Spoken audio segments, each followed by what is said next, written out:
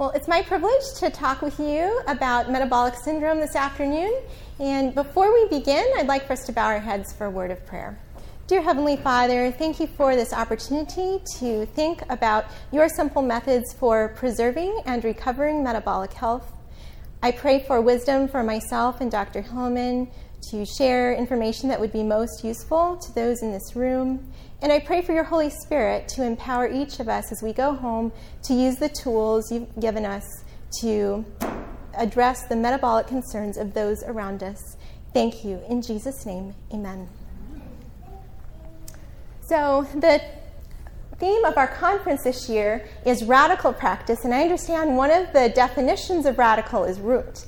So Dr. Hillman and I wanted to talk about addressing root causes of metabolic syndrome, and the information is going to be rooted in the Adventist Health Message. So I'm going to present some quotes from Ellen White, as well as in scientific evidence, which we'll discuss also. So first, I'm going to briefly define metabolic syndrome. We'll describe its importance, and then talk about treating root causes through nutrition, sleep, and trust in God. And then Dr. Hillman is also going to talk about treating root causes through exercise, sunlight, and we both felt that trust in God was important enough that we should each share how we incorporate it into our practice. So first of all, metabolic syndrome is a cluster of risk factors for atherosclerotic cardiovascular disease and type 2 diabetes. And a person has it when they have 3 out of 5 criteria. The first being central obesity, defined as an ethnicity-specific waist circumference. For persons of European origin, the cutoff is 40 inches or greater in men and 35 inches or greater in women. For non-Europeans, the International Diabetes Federation has other ethnicity-specific cut points, and I would refer you to their website. Second criterion is elevated triglycerides of at least 150 milligrams per deciliter or medication treatment for that condition. Reduced HDL cholesterol, less than 40 milligrams per deciliter in men or 50 milligrams per deciliter in women, or drug treatment for low HDL. Elevated blood pressure defined as systolic, at least 130, or diastolic of 85 or above, or drug treatment for hypertension. And then finally, elevated fasting blood glucose of at least 100 milligrams per deciliter, or history of this condition and treatment with drugs for it. So metabolic syndrome matters because it does have very costly potential consequences. It doubles the risk of atherosclerotic cardiovascular disease over the next 5 to 10 years, and it increases the risk of type 2 diabetes by 5-fold. So we wanted to talk about root causes, which have been defined as the overweight or obese condition, physical inactivity, and insulin resistance. And recent literature has found insulin resistance to be a connecting factor, kind of a central factor that links all the 5 components of metabolic syndrome. And so for addressing overweight status and insulin resistance, our goal is to shift the energy balance so that energy expenditure exceeds energy intake.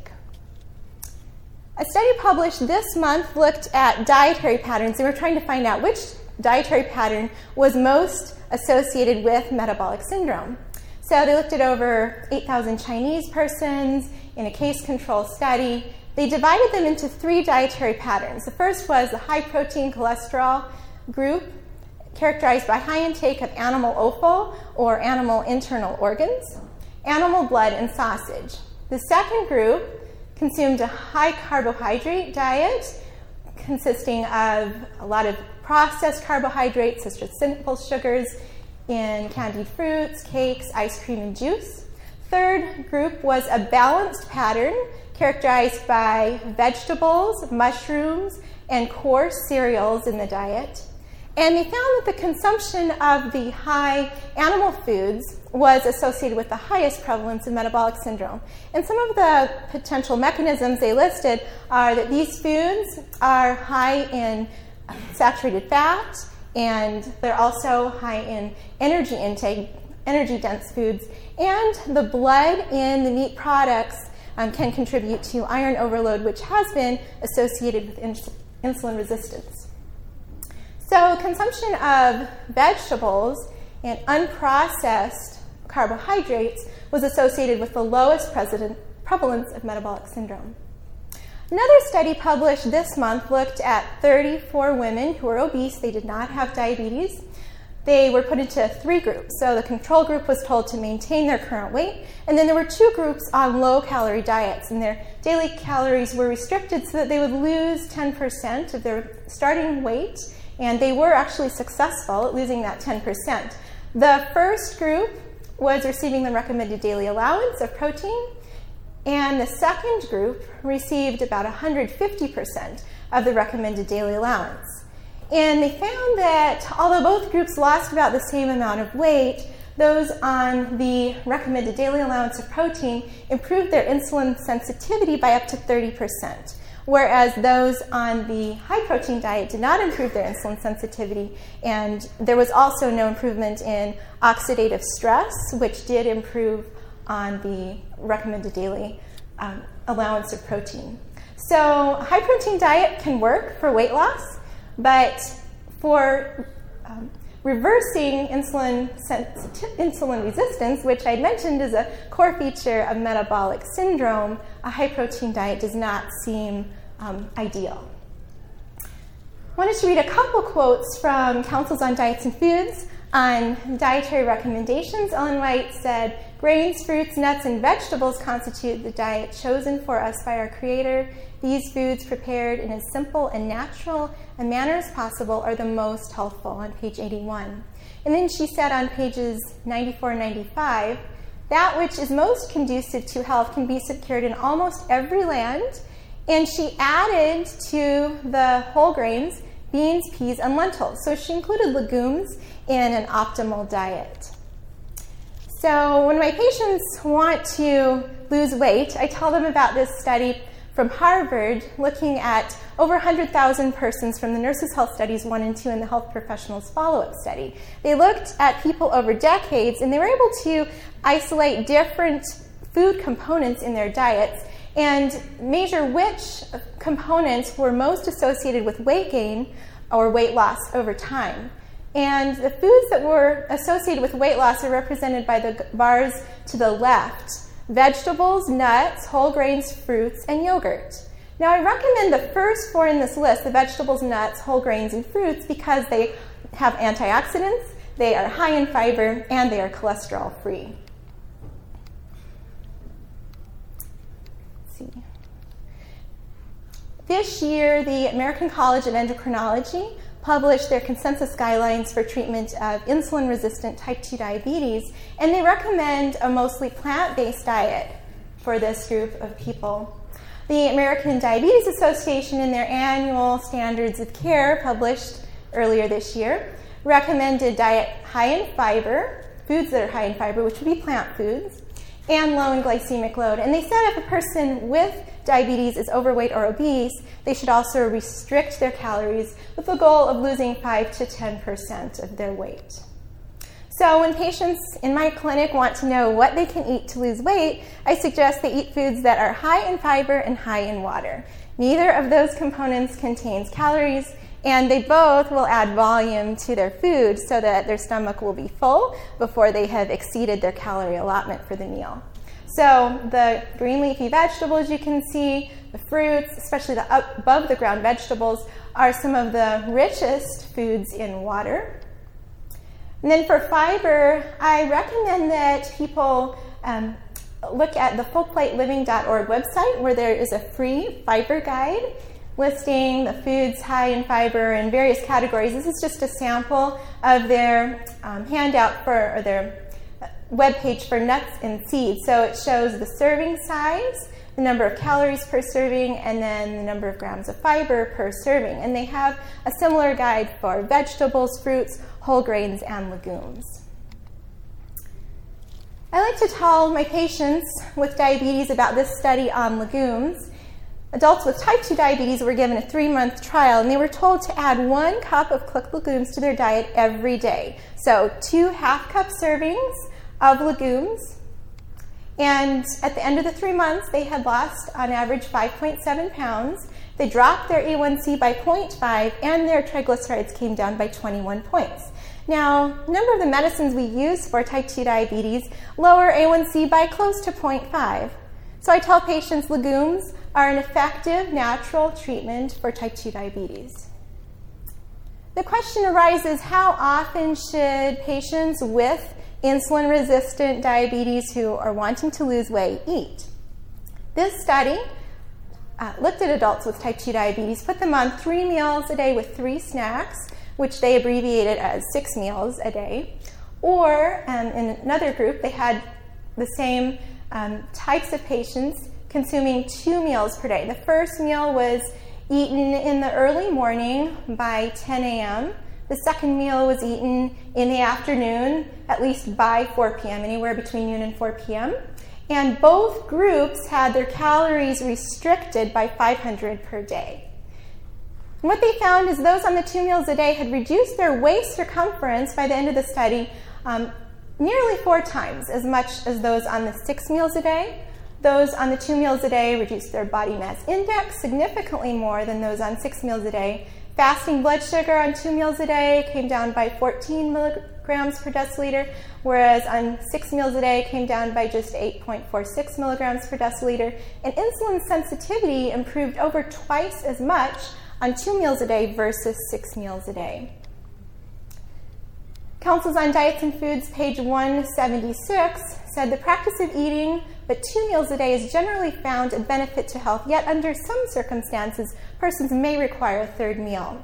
Well, the health professionals follow-up study wanted to assess what frequency of meals would be most beneficial, and they looked at over 29,000 men who were eating anywhere from once a day to 8 times a day, and they defined snacking as eating more than 3 meals per day. So the men who were eating more than 3 times a day had an increased risk of type 2 diabetes, which was mediated by a higher body mass index in those men who were snacking.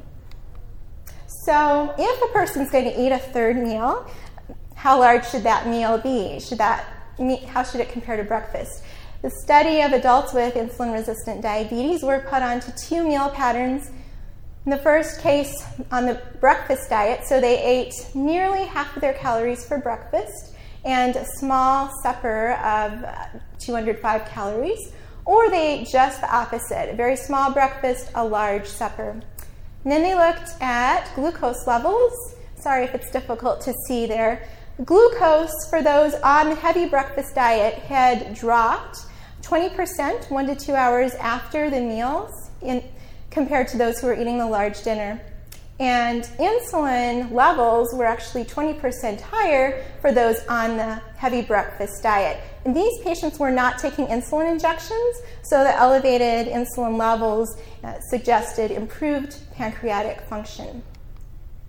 So I was reminded of a quote from Counsels on Diets and Foods, page 173, which says, at breakfast time, the stomach is in a better condition to take care of more food than at the 2nd or 3rd meal of the day. Make your breakfast correspond more nearly to the heartiest meal of the day. So I advise patients simply to eat breakfast like a king, lunch like a queen, and supper like a commoner. To make it simple for my patients, and I guess to give them a practical example of what this could look like, I typed up a sample meal plan. Now, I don't tell patients that they should follow this exactly, and it's not a diet. It's really more of an exchange system, so it gives them ideas of healthy starches, healthy proteins, healthy fats. But I do tell them they could try to start eating breakfast, for example, according to this plan. And I also warn them that if they were to overnight start eating this kind of a diet, if they aren't used to eating much fiber, they might have gastrointestinal disturbance. So for breakfast, I give them a recipe for making whole grain cereal in a crock pot overnight, and then have fruit options, healthy fats, protein. For lunch, recommend a large salad and some starch options as well as fat, and then supper is definitely the lightest meal. Other tools in my office are a hanging file folder in which I have a number of handouts, one of which is a recipe file. When patients start eating their big salad for lunch, they likely will want salad dressing to put on it. So I have cholesterol-free salad dressing recipes in there. And then I recommend that they use different free apps. Calorie King makes an app that has a pretty large database of foods, including restaurant foods, through which they can quickly look up the nutritional information. They can also see the nutritional information for bulk foods. And then supertracker.usda.gov has a free diet analysis software that they can plug in what they eat in a day, and it will give them the breakdown of their macro and micronutrient intake. It's also free.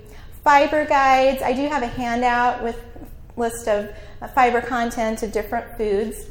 And then these are some of the magazines on my counter. Patients like to ask if they can take them home because they often see a recipe they want to try.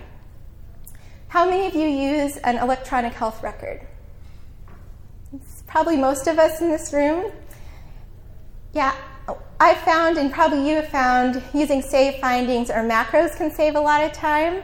So I like to put my lifestyle recommendations in as save findings that I can insert into the plan that they take home and can refer to later. So moving on to sleep, I want to read a couple of quotes from the writings of Ellen White. The importance of regularity in the time for eating and sleeping should not be overlooked. Since the work of building up the body takes place during the hours of rest, it is essential, especially in youth, that sleep should be regular and abundant. And that's from Child Guidance, page 363. And then in 7 Manuscript Releases, page 224, she says, sleep is worth far more before than after midnight. 2 hours good sleep before 12 o'clock is worth more than 4 hours after 12 o'clock. So the three things that we see are that sleep should be regular, abundant, and sleep before midnight is worth more than afterwards. So studies have looked at the duration of sleep and its link with metabolic syndrome. And 7 to 8 hours of sleep per night has been associated with a lower prevalence of metabolic syndrome. And on a survey, when people reported sleeping less than 5 hours a night, they had a 50% increased risk of having metabolic syndrome. So that from the previous page, the abundance of sleep we see is certainly important for metabolic health. And then the second thing that I read about in those quotes was that sleep should be regular. Social jet lag is now being studied in relation to metabolic health, and it's really the difference between a person's naturally preferred versus socially imposed sleep schedule. So if I went to bed and got up 1 hour later on weekends than I did on weeknights, I would have a social jet lag of 1 hour. Researchers Wong and colleagues from University of Pittsburgh looked at social jet lag and found that those who had a social jet lag of greater than 60 minutes had a higher risk of having low HDL cholesterol, high triglycerides, insulin resistance, greater waist circumference, and higher body mass index. And these individuals in the study actually were middle-aged, healthy adults who had day shifts. So these were not like swing shift workers. They worked during the day, during the week, and then had different sleep schedules socially imposed on weekends. Morningness and eveningness have also been found to relate to metabolic syndrome. Morningness, or a morning chronotype, represents people who go to bed early and get up early.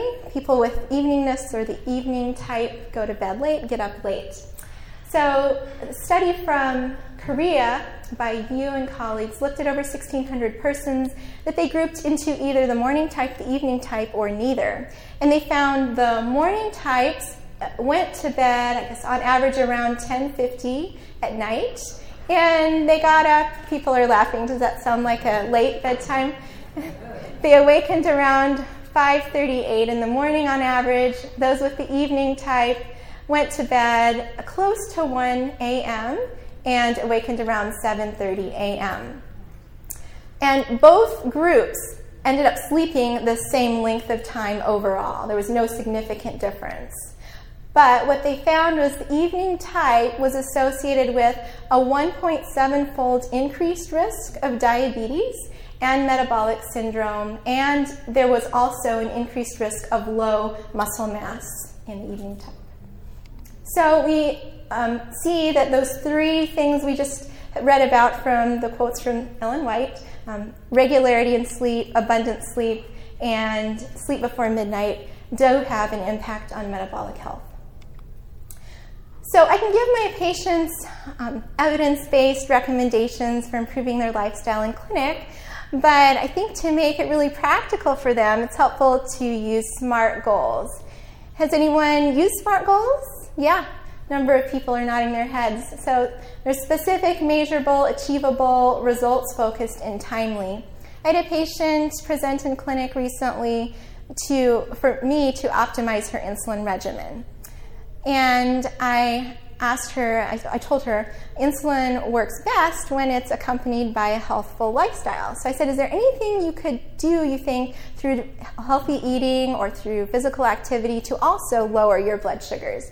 And she thought for a while, and then she said, well, I snack on sweet cranberries during the mornings. So I asked her if she liked fresh fruit, and she did. She said she really liked grapes. So after dialoguing with her for a little while, she decided to add 1 serving of grapes, and we talked about counting those out to make sure she was getting exactly a serving as dessert with her lunch to replace the cranberries she was snacking on during the morning. So that's the specific goal. She was going to continue that for a few months till she saw me again in clinic. And then even if I help my patients make SMART goals, as a Christian physician, I feel like those patients are going to be most successful in achieving the goals when they have faith in God, trust in God. A patient came to my clinic earlier this month who mentioned she had lost 80 pounds over a 6-month period. And I said to her what I usually say when people are successful with weight loss. I asked, how did you do it? And she said, I was in a church-based program. She said, I really wasn't on any particular diet. The focus was just controlling portion sizes. And she said it was a very spiritual program in which we claimed Bible promises whenever we were confronted with temptation to overeat. So I was reminded of this quote from Counsels on Diets and Foods, page 28. In order to rightly understand the subject of temperance, we must consider it from a Bible standpoint. And certainly, Bible promises are powerful motivators for lifestyle change. One research group that's implementing a biblical philosophy in a weight loss approach is the Collaborators for the Word. This is a church-based lifestyle intervention program. They're really following the guidelines of the diabetes prevention program as far as lifestyle intervention for diet and exercise, but they're also giving spiritual messages at each session. And see, these are some of the spiritual messages that they are offering. You can look up their study online. This is just the study design that I listed. The results are not out yet. I believe the study is ongoing. But I think although these principles are certainly applicable for a group intervention, they could also be useful in clinic. And some of my favorite texts here, or quotes, were the difference between a righteous man and wicked is that the righteous falls 7 times and gets up. Proverbs 24:17. And then the race is not to the swift or the strongest, Ecclesiastes 9:11, but to those who endure and lean on the Lord. A patient came to my clinic a few months ago with type 2 diabetes. He was concerned because his A1C had most recently been 12.2, which corresponds to an average blood sugar around 300. And he did not work outside the home, and so he was exposed to the temptation to eat the food that was easily accessible in his refrigerator throughout the day. I talked with him about lifestyle interventions, and at the end of the visit, I said, I offer to say a prayer with my patients. Would you like me to say a prayer with you?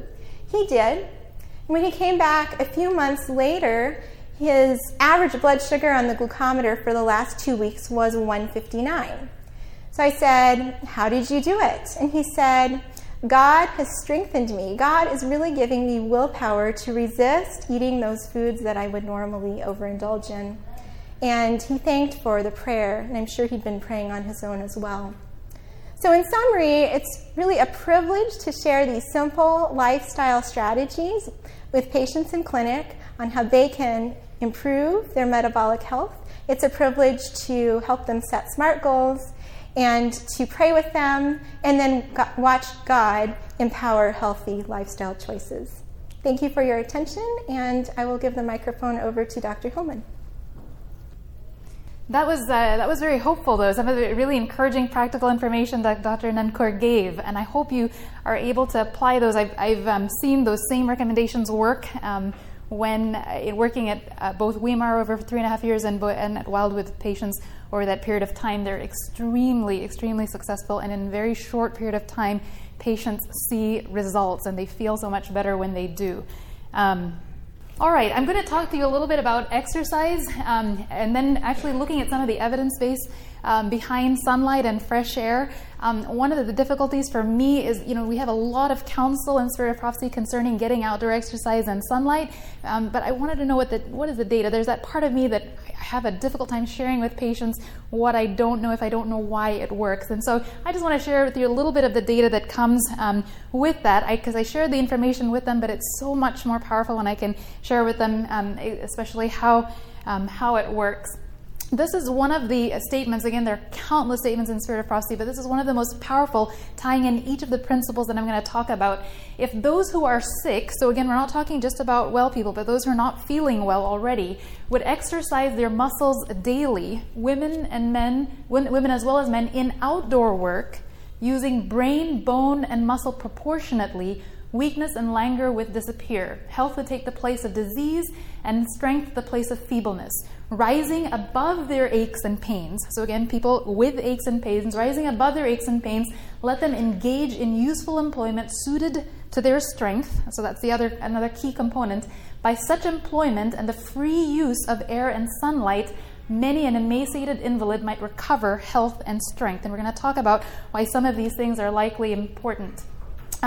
With metabolic syndrome, exercise is very critical. Looking at a study that looked at women, mainly elderly women, over the age of 65 over 12 months, what they found is exercise, and they didn't specify the different types of exercises that people had used. It was aerobic, but they didn't specify the exact amount. What they noticed is that truncal body fat decreased. So the fat that is more dangerous, you guys have heard about apple-shaped versus pear-shaped, right? Pear-shaped being specifically fat under the skin, and then apple-shaped being fat that's around the organs. That's the more dangerous metabolically active, the one that is more prone to give a person insulin resistance because of different hormones that are increased and decreased when there's a bunch of fat increased around the organs or when it's larger. And then hip circumference also is decreased, triglycerides and HDL. And you guys recognize these because Dr. Inankur mentioned those as those factors that are involved in metabolic syndrome. So we noticed that exercise significantly improved this, and again, this was over a year. In these studies, they didn't show as much change in glucose, high-sensitive CRP. Again, we're looking at metabolic syndrome and its effect on heart disease or in blood pressure. But understand that in this study, they didn't look at the duration, and we'll talk about why duration matters in exercise in just a little bit. This was a longitudinal study done looking at people over 16 to 18, over 16 to 18 years. These are men ages 30 to 59. What I love about this study is that they looked at people in all different levels of activity to help us understand, okay, how much activity and what amount matters. Sedentary versus moderate activity versus high activity. And specifically when they talked about high activity, now we're not talking about people running marathons, we're not talking about them, doing PX90 or anything like that. What it specifically is talking about is training with expenditure. So they look over a week, how many calories are they expending with exercise specifically, not just the amount of calories they're expending from sitting and lying down, but exercising specifically. And what that comes out to is roughly, you're talking about exercise that's burning about 300 kilocalories a day. Okay, giving you an idea of what that means. If you take a 160-pound male walking 3.5 miles an hour, they're burning about 314 calories if they walk for about an hour. Okay, so just to give you kind of a picture. Again, what they found is that if people exercise in that range, burning about 2,000 kilocalories a week, or let's say roughly 300 kilocalories a day for 7 days, And the activity that they're doing, this one specifically found that the activity that they were doing were helping them maintain good aerobic activity, the exercise and fitness. Okay, aerobic is the key to take out from these studies. They were able to, this was found to be a very protective factor for them when it came to metabolic syndrome, especially in middle-aged men. HDL, we tell patients oftentimes to increase their HDL. What do we usually tell them to do to increase HDL? Exercise, right? So, but what type of exercise? That was one thing that was key for me. So if a person has 1 milligram per deciliter decrease in their HDL, that's 2 to 3% increase in their risk of heart disease. Can you imagine, for males, do you remember what the goal was for males where their good cholesterol needed to be? Around 40 for a male and then 50 for a female. And many of our patients are sitting around 20, 25, 30 at the most. So imagine then what their increased risk of heart disease is. 2007 Japanese meta-analysis study actually found that duration, the duration of the exercise had more to do with increasing the HDL than the intensity or the frequency of the exercise. But many times when I used to mention to patients, oh, what does this mean as far as the duration of exercise? They thought, oh, great, that means I have to go out, all day long every day to be able to increase my good cholesterol. What they found was as little as 20 minutes was beneficial. Okay, so that's another encouraging statistic. So 20 minutes continuously with added benefit for every 10 minutes that was added. Beyond an hour, the effect was plateaued. Okay, so going for 2 hours, 3 hours didn't necessarily give an added benefit. One thing, though, that I do encourage you to understand is when they were looking at the exercise, they're talking about maintaining the heart rate for that 20-minute period. For some patients, that means they can walk, sit, and during that period of time of sitting, their heart rate is still up if they're not very fit. So for your obese patients, that 20 minutes of exercise just means that they're keeping their heart rate up. Does that make sense? And it doesn't necessarily mean that they have to be moving the entire time. So important for those who have aches and pains also. What type of exercise? By far and away, study after study has shown, again, aerobic exercise. What does that mean? Specifically getting their target heart rate into the 60% to 85%. Beyond that, there are some detriments. But again, even up to the 70-75% range. It will actually reduce that fat that creates decreases levels of adiponectin, increasing levels of resistin that will increase insulin resistance, and also to help improve weight loss. Korean study actually looked at patients over a period of time, and this makes very good sense, but it was just nice that they looked at it and then studied it out. Irrespective of how much weight that a person had, whether they were lean or obese, the ratio of their muscle to their fat made a pretty big difference in preventing metabolic syndrome. So if they had more muscle rather than fat, they had a less likelihood of developing metabolic syndrome later on, even if they were maybe a little bit on the heavier side. So one of the things I just encourage patients, especially if you're talking to younger patients, making sure that they engage in doing resistance training ahead of time. There are multiple benefits for that, including osteoporosis, other things like that. Understand people with metabolic syndrome and type 2 diabetes have a significant increase in osteoporosis, so resistance training helps them in multiple, in many avenues, many ways. Another meta-analysis in 2010, this one specifically took patients that already had impaired glucose tolerance, what people term as prediabetes, and then type 2 diabetes, and these were looking at studies that all the studies included were randomized controlled trials. They were looking at resistance training, and they looked at the amount of resistance training also in all of these.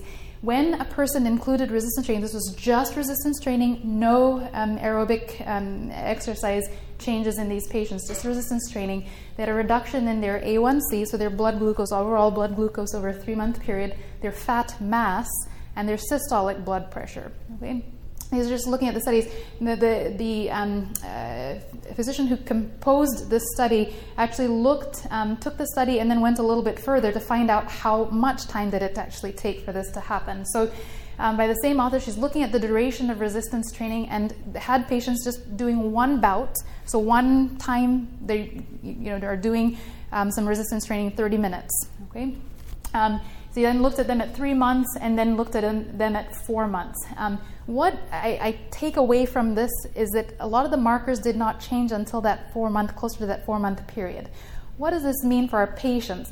You know, we want to make sure that we help patients understand that it's going to take time to see some of the changes. One of the good things is they will feel better sometimes before their markers fully change, but engaging them and telling them ahead of time, look, give me 6 months. We're going to implement some of these changes. We're going to slowly do them over 6 months.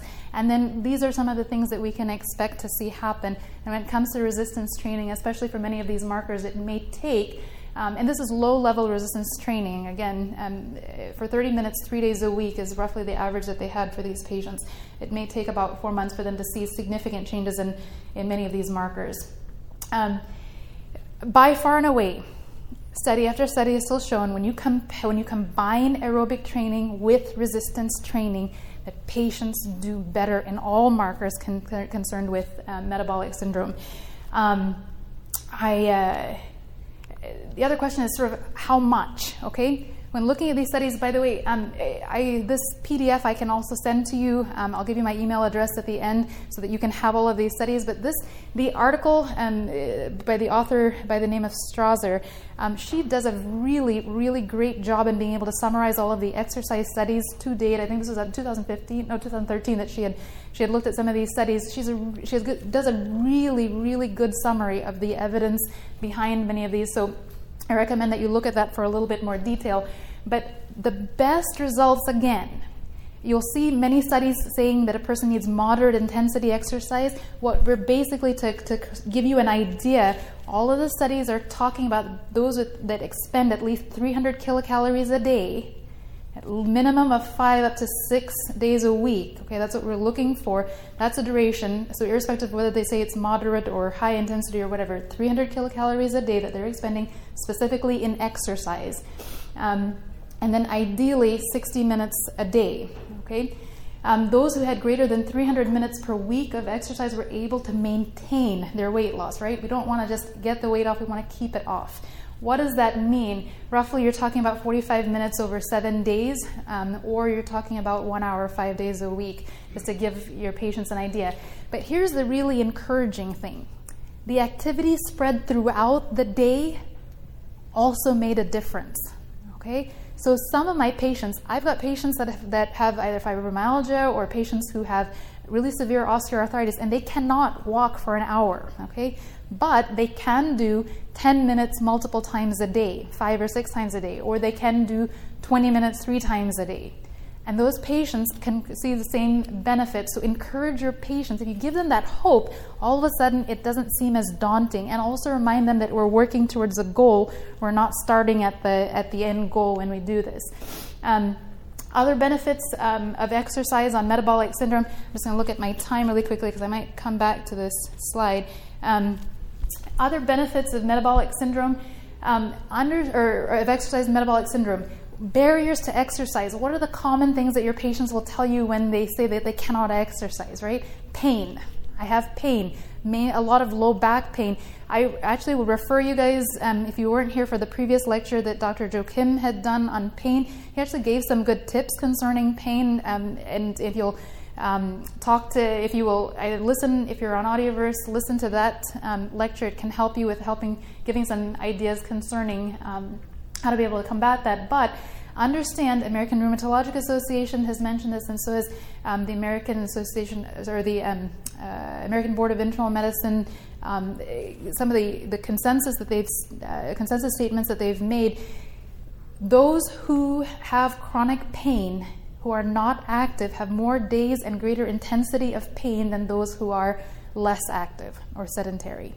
And encourage your patients, especially those that have pain, that actually they will do better over time if they can continue to stay moving. One thing I want to also mention, the benefit of resistance training. One thing that I find with my patients over and over again, when they start exercising, injury and pain is what will keep them from continuing to exercise. Those that incorporate resistance training have less injury, less falls, and are better able to maintain the exercise long term. I have family members who are concerned about their elderly patients walking because of fall. If they incorporate resistance training, balance actually improves, and so does the risk of reduction in the risk of injury and pain. And falls.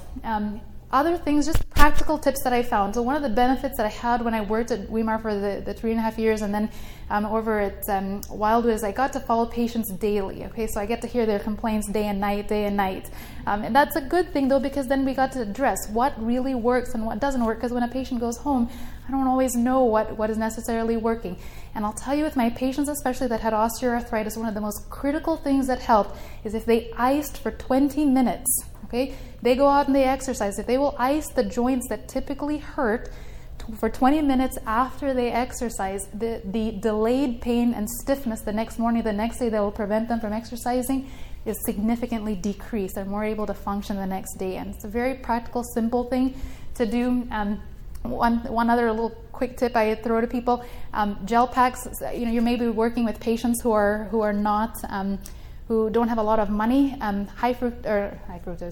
corn syrup, Caro syrup or light corn syrup. If you put that into a Ziploc bag and put it in the freezer, it's a cheap ice pack that they can use. And especially those that have large joints where ice poking into their back is going to cause pain. These are things that significantly helped and kept my patients walking. If you've ever been into Pathways to Health, it's the same thing that we've actually found. Ice massage really works to help people with pain. If patients are having trouble exercising for long periods of time, this is another benefit of working both at Weimar and at Wildwood. If they are dehydrated, their endurance is going to decrease. If they have high protein diets, their endurance is going to decrease. So high carbohydrate diets, complex carbohydrates, will actually help them with glycogen stores to be able to maintain duration of exercise also.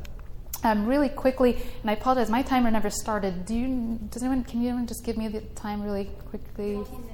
10 minutes? Okay, all right. So let me just talk to you really quickly. Sunlight. This is actually one of my the amazing things. What does sunlight actually do for us? One of the things, UV radiation actually increases circulating nitric oxide. If you guys were there last night, we understood that nitric oxide was one of the mechanisms, one of the very potent factors when it came to as far as antioxidants were concerned, right? Or a free radical that was actually beneficial. Helps with vasodilation and lowered blood pressure. This was looking at human subjects and what the direct effect was of UV radiation. But the studies that, we found so many different benefits from exercise. This is a study that is often quoted. It's a Swedish cohort study looking over 12 years. Those with the greatest exposure to sunlight had a 30% risk reduction when it came to lower risk of actually having diabetes later on. And that's pretty profound. Very few things reduce your risk by 30%. Getting out into the sunlight is one of those things that actually helped. One of the things they postulated also, because they were looking at different mechanisms, is was there an effect also on glucose metabolism? In 2014, this is a study that has gotten a lot of excitement. The challenge is it was done in mice. These are high-fat fed diet mice. This study was really profound as you exposed these mice with high-fat diets to UV radiation. Factor after factor after factor involved in metabolic syndrome decreased. Weight gain, glucose intolerance, insulin resistance, non-alcoholic fatty liver disease, and serum fasting levels of insulin, glucose, and cholesterol. Okay, this is UV radiation. What was fantastic about this study is that they found that it was independent of the vitamin D, because one of the things many of my patients will say is, well, can't I just take a vitamin D supplement instead of going outside? What we're finding is that there are benefits that are outside of the vitamin D when getting out when you get out into the exercise and exercise in the sunlight. This study has spawned several human studies that are now going on, so continue to look for data in the future concerning this. Now that sparked a thought back to a quote I read before. This is from Review and Herald, June 20th, 1899, Article B. Those who eat freely of pork cannot but be diseased. Those who have much outdoor exercise do not realize the bad effects of pork eating as those do whose life is mostly indoors and whose habits are sedentary and labor is mental. I'm not promoting eating pork. What I want you to understand is many of our patients that are engaged in eating diets that promote metabolic syndrome when they get outside us and exercise, there are benefits that are confirmed. And God gave wisdom to Sister White to mention that outdoor exercise and the exercise itself helps and has a protective factor in that, and encouraging our patients to make sure they engage in that. The other really cool thing I love about these studies that have come out recently, this is in 2001, UV radiation. When we get exposure of the sun on our skin, the hair follicles and the pigment cells of our skin actually produce beta endorphins. What are beta endorphins? They're the natural opioids of our body, help actually with pain reduction. So patients with pain, when they get outside and exercise, one of the benefits actually is getting them out there, and also it's a feel-good hormone, so feeling of well-being improves. I'll come back to that quote if I have a little bit of time. This was a systematic review looking at 11 trials, total of 833 participants over all of these trials, looking at outdoor versus indoor activity. Those who exercised outdoors had a greater feeling of just feeling overall well-being, increased energy and positive engagement, decreased tension, confusion, and depression. And understand, many of these things are things that prevent our patients from getting exercise to begin with. You add those benefits, taking them outside, it's improved. But here's what's neat. They had a greater enjoyment and satisfaction with outdoor activity. How many of my patients repeatedly mention, I just hate exercise, okay? And getting them outside, they're more likely to engage. And we found this over and over again, both when I was at Weimar and at Wildwood. If we'd get patients outside rather than on a machine staring at a wall, they were more likely to actually engage in exercise. This study, the patients said that they were more likely to engage with activity later, but they didn't measure this. This next study, though, a Canadian study, actually looked at adherence to exercise. There are other benefits that were mentioned just before, but what they found is in postmenopausal women, outdoor versus indoor exercise, when they followed them long term, they were more likely to stay engaged with exercise, right? Because we're not just concerned about short-term results, but long-term results with our patients. As far as sustainability is concerned, where am I roughly? 8 minutes left. Okay. So just to give you a couple of really quick tips, these are practical tips that I found helping our patients succeed. I'll tell you over and over again, no matter how many times you tell your patients that you want them to exercise and they keep coming back and they haven't exercised, what are some of the things that we can do practically that have helped our patients succeed? One is, talk to them and find out what their obstacles are, okay? Is it pain? You know, with many of my patients, low back pain over and over again, especially in patients that have put on weight, low back pain is the limiting factor. We used to, and in Spirit of Prophecy, we used to teach people actually a lot about posture and talking to them about what we now talk about as core strength, right? In many exercise programs, they talk about core strength, but we don't talk about that very much anymore. With our patients, when we teach them how to be able to do very simple exercises for core strength, pelvic tilt, and doing things like knee to chest exercises and developing their core strength, what ends up happening is these patients are then able to engage with less back pain. Okay? I have my patients, it takes 2 minutes every day to do 10 sets. Does everybody know what the pelvic tilt? If you guys, essentially you're lying on your back and you are pushing, your knees are bent, and then you're pushing your stomach or down into the floor. Okay, you're essentially tightening and strengthening your core. It's a physical therapy exercise that it's not as easy as you think. Even people who are aerobically fit may not necessarily actually have good core strength. But if you can help them do these exercises, they're less likely to be in pain. Over and over again, patients that have told me if they do those exercises and do the knee to chest, again, 2 minutes in the morning, 2 minutes in the evening, it takes at the most 5 to 10 minutes in a day, depending how slow or fast that they do it, they have less back pain when they are engaging in exercise. One of the things many of you are just going to tell me, because to me, the practicality is very important. I am not the most efficient person in seeing patients. And so when I take extra time to do all of this, this is very challenging.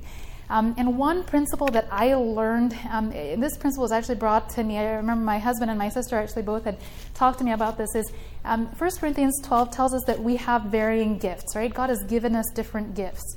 Know the gifts of your staff members. When you're selecting an MA, maybe you're working for a company, it's not your own practice, but they're selecting an MA, specifically ask for an MA who likes to engage and talk with patients. I had the most wonderful experience. I finally decided I needed to go and get a primary care physician myself recently, and it was a PA who was working in the city close by. She had the most wonderful MA. Actually sat and took the information that many a times physicians end up sitting and poring over and over hours in doing this. One of the things that you can do, you can have your MA or your CNA fill out standardized questionnaires ahead of time. When you go into the office, they're going to ask you anyway about whether you're smoking or you're drinking alcohol or you're doing whatever else. Have them also talk to the patient. How much are you exercising? Okay? How much are you exercising? But then also asking them, you make the standardized questionnaire, what are your barriers to exercise? Now understand that your MA or CNA may not know what to ask, but give them, put on the questionnaire specifically. Is it back pain that's keeping you from doing it? Do you just not like to exercise? Is it taking too much time? Are you busy? Whatever it may be. Have them fill out that information ahead of time so that you can quickly look at it and then address those issues with your patients. For some patients, so I work as a hospitalist, right? I have even less time with everything else and all the paperwork that I have to do. One of the things that I found is nurse educators. Every single hospital has to meet core measures. And many of these nurse educators are flagged, for smoking education. They're flagged for coronary artery disease patients, chest pain patients, COPD patients. Your nurse educators are oftentimes doing it because they love to educate patients. I simply handed to one of my nurse educators a thing. I said, look, if I find patients who come in, their chest pains are quick. They're 24 hours in and out of the hospital. Okay, I handed to them, these are patients I've identified as having metabolic syndrome. I'm going to flag them as a nurse education. Can you take this questionnaire and can you address some of these things with these issues with the patients? She was very willing to do it. And then she would flag the note back to me. When I went to discharge the patient, I'd quickly mention to her, hey, you talked to the nurse educator about these things. Are there any particular points that you want to implement? The patient would tell which factors they were going to implement, and then I put that in my discharge summary for the primary care physician so that the primary care physician knows that the patient has made this commitment, and I would ask and I've let the patient know that you will be asking them concerning the follow-up on this. So even as a hospitalist, you have opportunities. Let me also mention one last thing because I know my time is up. One other way, if you're a subspecialist, I learn so much from my colleagues. Two in particular, we have an amazing oncologist at Cumberland Medical Center, an oncologist and an orthopedic surgeon, both well loved in the community, and they use their PAs very, very well. Nurses and PAs that are oftentimes working for subspecialists will mention that they feel like they're just doing paperwork all the time. They don't have time to actually engage with the patient. One of the best ways to get them to engage, so when a patient actually came into the hospital, their cancer patients or the orthopedic patients, they would actually send their PA not only to just do the quick note and follow up for how they're doing in the hospital, but what they would actually do is to do this. The patient's a captive audience in the hospital during that 24-hour period. And they would give them a quick little questionnaire to find out and look at some of the barriers that they were having towards implementing some of the exercises or regimens or nutrition regimens that they had recommended to the patient. The patient would fill out that information, and then the physician would actually just touch base with them. So use your resources that you have in effective ways. We have primary care physicians who will send their PAs to get them more engaged. They will send their PAs to the hospital for 5 or 10 minutes just to do this. It is, and the PAs, again, like I said, they love it. They feel like they're actually talking to the patient and not just doing paperwork for the physician. So again, these are just a couple of things, and I just encourage you. The last thing I guess that I would mention to you, two other verses that have just made a profound impact in my practice. Revelation 12:11, they overcame by the blood of the Lamb and the word of their testimony. No matter where I have been in practice, whether it's been at Weimar for the 3.5 years, whether it was at Wildwood, whether it was in the hospitalist patient, when patients share testimonies to other patients, they engage and they want to make the changes themselves. If you're holding dinner with the doctors in your community, if you have group sessions in your clinic, have patients, specifically pick out patients who have improved. And even if they're not coming to the group, tell your patients, would you mind us coming and sharing 5 minutes what happened at the beginning of the dinner with the doctor, whatever, what happened when you engage these things. When patients hear the stories from other patients, they're more likely to engage than they are when you and I sometimes mention to them our stories, unless we're sharing our own personal stories with them.